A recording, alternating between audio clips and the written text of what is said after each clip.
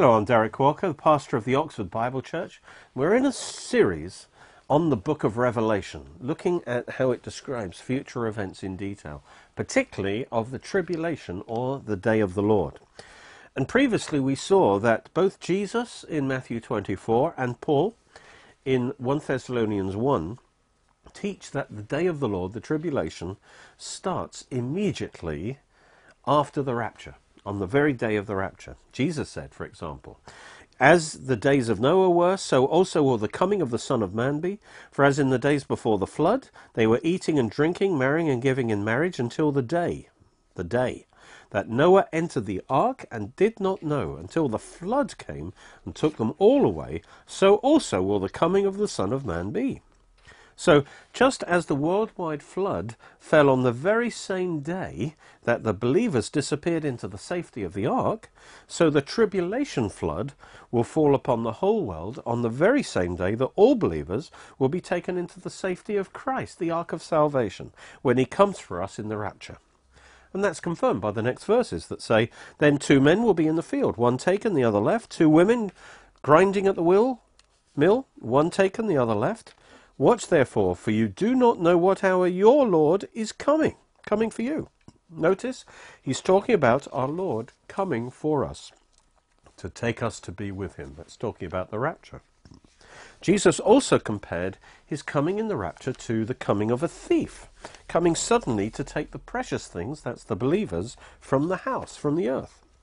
Of course, Jesus isn't actually a thief because he's only taking what belongs to him. And if you've given your heart to Christ, you belong to Jesus. But to the world, it will seem as if a thief had come when, 1 billion Christians suddenly disappear.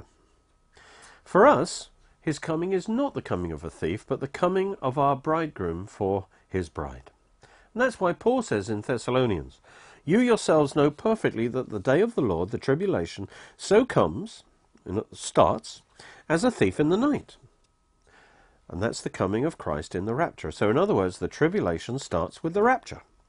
For when they say, that's those in the world say, peace and safety, everything's going on normally, then sudden destruction comes on them as labour pains on a pregnant woman. And that's the start of the tribulation. And they, that's the world, shall not escape. But you, brethren, believers, are not in darkness. You're not in the kingdom of darkness. That this day, that the day of the Lord, the tribulation, should overtake you as a thief. In other words, Christ's coming as a thief initiates the day of the Lord tribulation. But we don't experience that Christ coming as a thief. We experience him as the bridegroom coming for his bride. But for the world, it will be as if a thief had come and the believers suddenly disappear. But again, notice, he says that the day of the Lord comes as a thief in the night. Christ coming as a thief initiates the day of the Lord tribulation. And this is also confirmed by what John reveals in the book of Revelation. In Revelation 1:19, he was told to write the things which you've seen, that's the vision of Christ in chapter 1, and second, the things which are now, that's the revelation of the church age in Revelation 2 and 3. And third, the things that take place after this, that is, after the church age. And the transition to the things which take place after this happens at Revelation 4 verse 1, when John is caught up into heaven, raptured if you like. And he's told, come up here, and I will show you things that must take place after this. So that's the transition. Now we're in the new phase of time that is after the church age. So the events that he sees in heaven in Revelation 4 onwards take place immediately after the church age. That is, immediately after the rapture. And what does he see? He sees the church glorified in heaven, represented by the 24 elders, singing of how they've been redeemed by the blood of the Lamb from every nation. Then immediately he sees Christ take the scroll with 7 seals, and then in chapter 6 he breaks open those first 6 seals. No time delay, really. And those 6 seals release the birth pains, those judgments on the earth that initiate the tribulation. So again we see that the day of the Lord starts on the very same day that the church age closes with the rapture. The first seal releases the Antichrist onto centre stage, the rider on the white horse, and that agrees perfectly with 2 Thessalonians, which says the church is presently restraining the Antichrist and will continue to do so until it is taken out of the way in the rapture, and then the Antichrist is revealed. And that's exactly what we see in Revelation, that as soon as the church is raptured to heaven, the first seal is opened and the Antichrist is released to rise to power. We then saw that from the start of the tribulation, when the first 6 seals are opened, that there will be an initial period of probably just a few months before the 7th seal is opened, and the 7th seal contains the 7 trumpet judgments. During this time of a few months, God is saving and preparing the 144,000 who are going to spearhead the evangelism in the tribulation. When they are sealed and ready to start their ministry, then the 7th seal is opened in heaven and the first angel blows his trumpet, and that's in Revelation 8. We saw that this happens at the very same time that Israel binds herself to the Antichrist by a covenant, and that's the covenant that initiates the last 7 years, called Daniel's 70th week. And this is also the time that the 2 witnesses start their ministry of 1,260 days, 3.5 years, based at the temple. And so their ministry covers 3.5 years. That's the first half of Daniel's 70th week. During this time, they'll preach to the whole of Israel as Israel comes to their new temple, and they will be declaring that Jesus Christ is the true Messiah, who's already died for them as the Lamb of God. So while sacrifices are happening at the temple, the 2 witnesses will be interpreting them and saying, actually, these are just pictures of the final sacrifice of Christ. They will also be preaching the gospel to the whole world through the TV cameras, calling the world to repent, warning them of the upcoming judgments. In fact, they are going to announce each of the 6 trumpet judgments in advance, which is why the world blames them when they die for tormenting all who dwell on the face of the earth. Today, we're going to take a closer look at the exciting ministry, the powerful ministry of these 2 witnesses in the first half of the tribulation that's described in Revelation 11. The first 6 verses of Revelation 11, they set the scene, really, by describing their miraculous ministry in the first half of the tribulation. The setting is the Temple Mount, where their ministry is based. And the Temple Mount's been partitioned by now between the Jews and Gentiles, but that's going to allow the Jews to worship in their own temple on their holy place. Then I was given a reed like a measuring rod, and the angel stood saying, "Rise and measure the temple of God, the altar, and those who worship there, but leave out the court which is outside the temple, and do not measure it, for it's been given to the Gentiles." Because of this Antichrist covenant actually gives half the Temple Mount to the Gentiles and half of it to the Jews. So it's been given to the Gentiles through this covenant. The act of measurement that we see here symbolizes ownership and the right to use the place. So this is speaking of the start of the tribulation, when Israel will have control of the temple and the right to worship there. Under this peace treaty, the Temple Mount will be divided between Jews and Gentiles. The outer court, where the Al-Aqsa Mosque is, will be under Gentile Islamic control. And so Jewish worship at the rebuilt temple is reinstituted in the first half of the tribulation. The Temple Mount's divided in 2. The Jews have their temple, the Muslims have the Al-Aqsa Mosque. Somehow the Antichrist is going to broker that. And so we see now the Jewish temple at the start of the tribulation will be able to start operating. And that's where the 2 witnesses are going to be based. This will be made possible by the covenant that Israel makes with the Antichrist. Because Daniel 9:27, which introduces this covenant, also says that the Antichrist will break the covenant at mid-tribulation. And how will he do that? It's by invading Israel, taking over the Temple Mount, and stopping the Jewish worship at the temple. It says, he, that's the Antichrist, will confirm a covenant with many for 1 7, that is 7 years. In the middle of the 7 years, he will put an end to the sacrifice and offering. That's him breaking the covenant. So the covenant had to be to do with the temple. And at the temple he will set up an abomination that causes desolation until the end decreed is poured out on him. That's at the second coming. The fact that Daniel 9:27 describes the breaking of the covenant in terms of his actions in connection with the temple proves that at the heart of the covenant is a deal that settles the issue of the division of the control of the Temple Mount. You see, the big sweetener for Israel in this covenant is that she'll have the right to have a temple on her holy place. And many Jews will see the Antichrist as a messianic figure, because they believe that only the Messiah, many do anyway, believe that only the Messiah can restore the temple to them. The Antichrist will also seem to many in the world to be a saviour, who can do what so many have tried to do but failed in the past, and that is bring about a peace deal in the Middle East. But his true nature will be revealed at mid-tribulation when he breaks the treaty, invades Israel, and takes over the temple. His Gentile forces will then oppress and dominate the old city, or East Jerusalem as it's known. And they'll dominate East Jerusalem for the last 3.5 years of the tribulation, which is called the Great Tribulation. We see that in Revelation 11:2.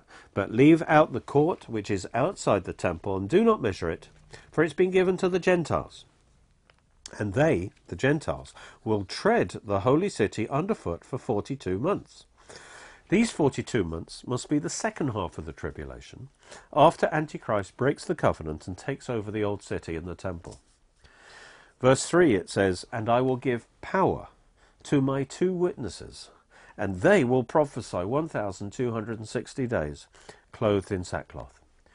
And so these 1,260 days of the ministry of the 2 witnesses are the first half of Daniel's 70th week. It's interesting that John distinguishes the 2 different periods of the 3.5 years, the first and second half of the tribulation, by using 2 different ways to describe the same length of time. The first half of the 70th week, when the 2 witnesses have dominion over the temple, is measured as 1,260 days. Whereas the second half of the 70th week, when the Gentiles under Antichrist have dominion over the temple, is measured as 42 months. It's the same period of time, but described in 2 different ways. And that indicates 2 different time periods, even though they have exactly the same length. One refers to the first half, the other to the second half. So Revelation 11 describes the temple in Jewish hands in the first half of the tribulation during the time of the 2 witnesses.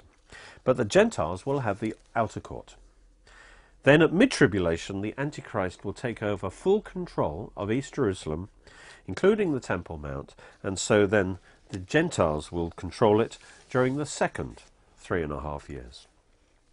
It's during this invasion that the Antichrist kills, at mid-tribulation, that Antichrist kills the 2 witnesses, but only after they've completed their ministry of 1,260 days.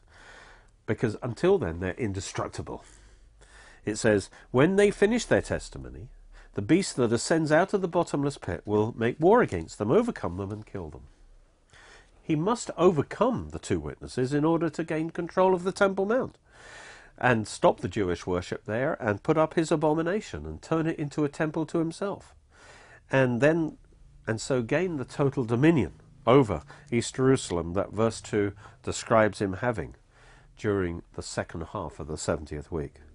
And so this again confirms that the 2 witnesses have their ministry in the first half of the tribulation. Now some people see the 3rd temple being rebuilt in the tribulation. They see that in a totally negative light because of the idea of animal sacrifices coming back. And so they call it disdainfully the Antichrist temple. But the scripture calls it the temple of God and the holy place. And that's why Antichrist's desecration of it is such a serious offense against God. God, in 4 prophecies, he owns it as his temple. And it is he that raises it up to fulfill his purposes, even though it only stands for a few years. It's in the plan of God, and he's going to use this temple to call Israel back to himself. Although it only functions for 3.5 years, it has a vital role in Israel's final salvation, and especially through the two witnesses who will minister there. Since the destruction of the Second Temple, almost 2,000 years ago, Judaism has lost the revelation of the necessity of blood for the remission of sins. They've substituted it instead a religion of salvation by works. And this restoration of sacrifices will point Israel back to the central truth of redemption, that only through blood can you be forgiven, the blood of Jesus. These two prophets will use these sacrifices as a visual aid to point people to the ultimate sacrifice by witnessing to Christ and his sacrifice for them. They will declare that the sacrificial system was designed to point to the coming Messiah who would give his life as a sacrifice for our sins. And then they will proclaim that this Messiah has already come in the person of Jesus Christ. And they will support their message, God will support their message with miraculous signs and wonders, including the ability to announce the trumpet judgments in advance. And ultimately they will prove it by their resurrection and ascension after 3 days. They'll be preaching that Christ died and rose after 3 days, and God will confirm that by their own resurrection after 3 days. The sign of Jonah. The temple will also provide them with the prime location from which they can get the attention of all Israel and the whole world. All Israel will be coming to this new temple, you see. And as they're offering up sacrifices, the two witnesses will preach Christ, and they will declare he's already died as the final sacrifice. And so these two witnesses play a vital role in calling and bringing Israel back to God, and in the first half of the tribulation, through their temple ministry. They're clothed in sackcloth, which means they are calling Israel, and in fact the whole world, back to repentance. Revelation 11:4 identifies them as a fulfillment of prophecy. It says, "These are the two olive trees and the two lampstands standing before the God of the earth." And this is a reference to Zechariah 4, which prophesies a future temple in which two anointed ones fulfill an essential role in causing this temple to fulfill its role of being a light to the nations. Zechariah saw these two anointed ones as two olive trees, supplying the anointing oil to the menorah, enabling it to shine its light. In other words, these two will be an essential part of the temple's ministry of being a light. And Revelation 11:4 says the two witnesses are the fulfillment of that prophecy. And for they are both lampstands, it says. In other words, they are witnesses in their own right, and they are the olive trees that Zechariah talks about. In other words, they function as part of the temple ministry. They stand before the God of the whole earth, and that means their ministry is not just to Israel, but worldwide, through the TV cameras. As anointed prophets, they stand in God's presence to receive his word and then proclaim it to the world. With the temple now back in action, God will use these two to remind Israel of the vital importance of blood sacrifice that she's forgotten. As I say, as these sacrifices are made at the altar, they will declare the gospel to Israel, that these sacrifices are just pictures of the final sacrifice of Christ, and that forgiveness has already been purchased through his blood, and now you can receive it by faith.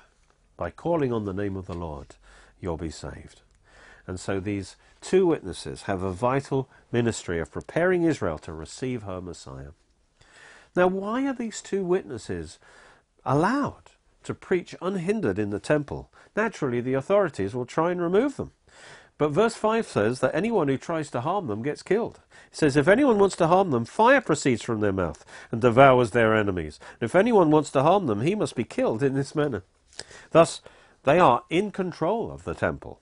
Their power is also shown in the fact that at the end of their 3.5 years, Antichrist makes war with them, which isn't the kind of normal language you use for fighting against two people. Their ministry involves many outstanding miracles, as described in verse 6.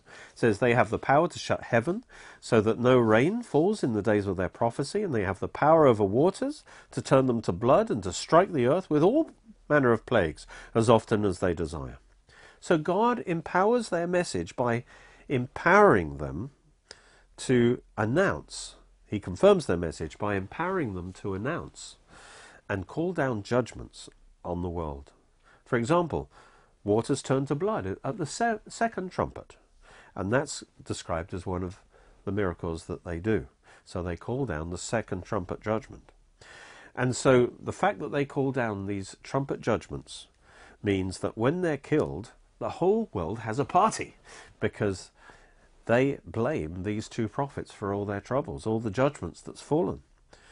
It says, then those from the peoples, tribes, tongues and nations will see their dead bodies 3.5 days, and not allow their dead bodies to be put in the graves. And those who dwell on the earth will rejoice over them, make merry and send gifts to one another, because these two prophets tormented those who dwell on the earth. So clearly their ministry has a worldwide impact. Everyone knows about them. And that's through TV. They'll be regulars on the world news. This refers to the fact that they tormented everyone on the earth, is talking about the worldwide judgments of the first 6 trumpets, which fall on the whole earth. And these two get blamed because they announce these judgments in advance through the TV cameras. Just like Moses announced to Pharaoh all the plagues upon Egypt. And then they happened. In this way, it says, they will strike the earth with plagues. They'll speak it, and it will be done. Thus the whole world knew that these two prophets had called down all the judgments, and so they rejoiced when they were killed. Now, I believe these two witnesses are Moses and Elijah. Let me give you some reasons for that. Their distinctive miracles bear the hallmark of Elijah and Moses. Elijah miracles are fire from heaven, protecting them from their enemies who try and capture and kill them. Have a check in 2 Kings 1.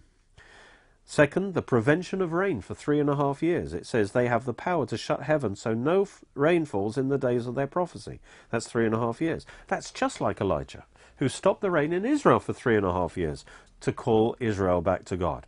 See that in Luke 4:25 and 1 Kings 17. And thirdly, they will ascend physically into heaven, just like Elijah did in 2 Kings 2. The Moses miracles are all kinds of plagues, especially turning water to blood. It says they have power over waters to turn them to blood and strike the earth with all plagues as often as they desire. And so that's exactly what Moses did with the plagues of Egypt. The special nature of their miracles, therefore, point to them being Moses and Elijah. Also, the convincer as far as Elijah is concerned is Malachi 4:5, which prophesies that Elijah must come to Israel before the Lord returns in glory to establish his kingdom.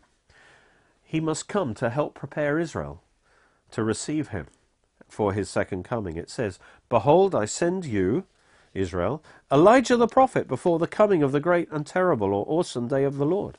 So Elijah must return to Israel before the second coming. So one of the two witnesses must be Elijah.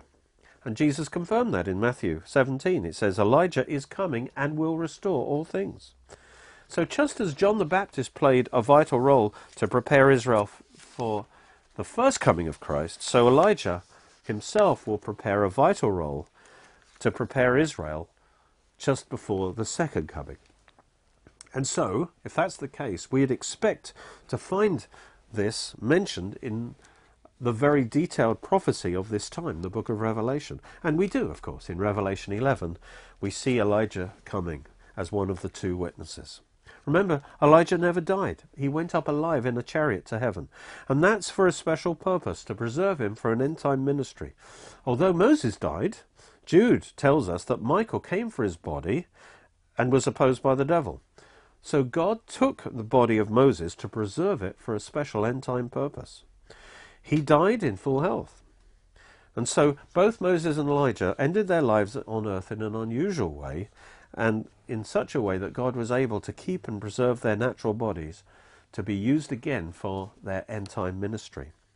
Moses and Elijah will give Israel her final witness to Jesus as the true Messiah, and they will act as the personal representatives of the law and the prophets, which together bear witness to Jesus being the Messiah. Also, only Moses and Elijah are uniquely qualified to be called his witnesses, because they were literally that. They were present at the Mount of Transfiguration, Matthew 17. Obviously, God has marked them out for a special role, and they continue to be personally present to witness Christ's last days on earth. They witnessed his death, his burial, his resurrection, his ascension. For example, after the resurrection, two men appeared to the women in the empty tomb, and they talked to them as if they personally had witnessed earlier conversations that Jesus had with the disciples. We see these two mysterious men again witnessing the ascension. Acts 1, it says, while they watched, he was taken up, and a cloud received him out of their sight. And while they looked steadfastly toward heaven as he went up, behold, two men, I think that's Moses and Elijah, stood by them in white apparel, and said, Men of Galilee, why stand gazing into heaven? This same Jesus who was taken up from you into heaven will also come again in like manner as you saw him go into heaven. And so their description as two witnesses is most appropriate, because they are actual eyewitnesses of Christ in his first coming. They will proclaim as true witnesses that Jesus died for the sins of the world and rose again on the third day. And this explains why their ministry is described as their testimony in Revelation 11. It says, when they have finished their testimony, the beast will kill them. So having fulfilled their time of ministry, God allows the Antichrist to kill them because he intends to provide a final confirmation, sign to Israel and the whole world of the truth of their message, because he's going to raise them from the dead after 3.5 days in the sight of the whole world who are watching on. And God is giving Israel the final sign of Jonah, a resurrection after 3 days, confirming their message that Jesus is the Messiah. Well, I trust that you've been enjoying our series on the book of Revelation. I just wanted to make you aware that I've also taught all the way through the book of Revelation as a CD series. And here we have 3 CD boxes with 7 or 8 CDs in each of them. And it takes you all the way through the book of Revelation. So if you want some further study on this wonderful book, I recommend these CDs. Each CD box is £20, but if you get them all together, you can get a discount, all 3 of them, for £50 or £20 each.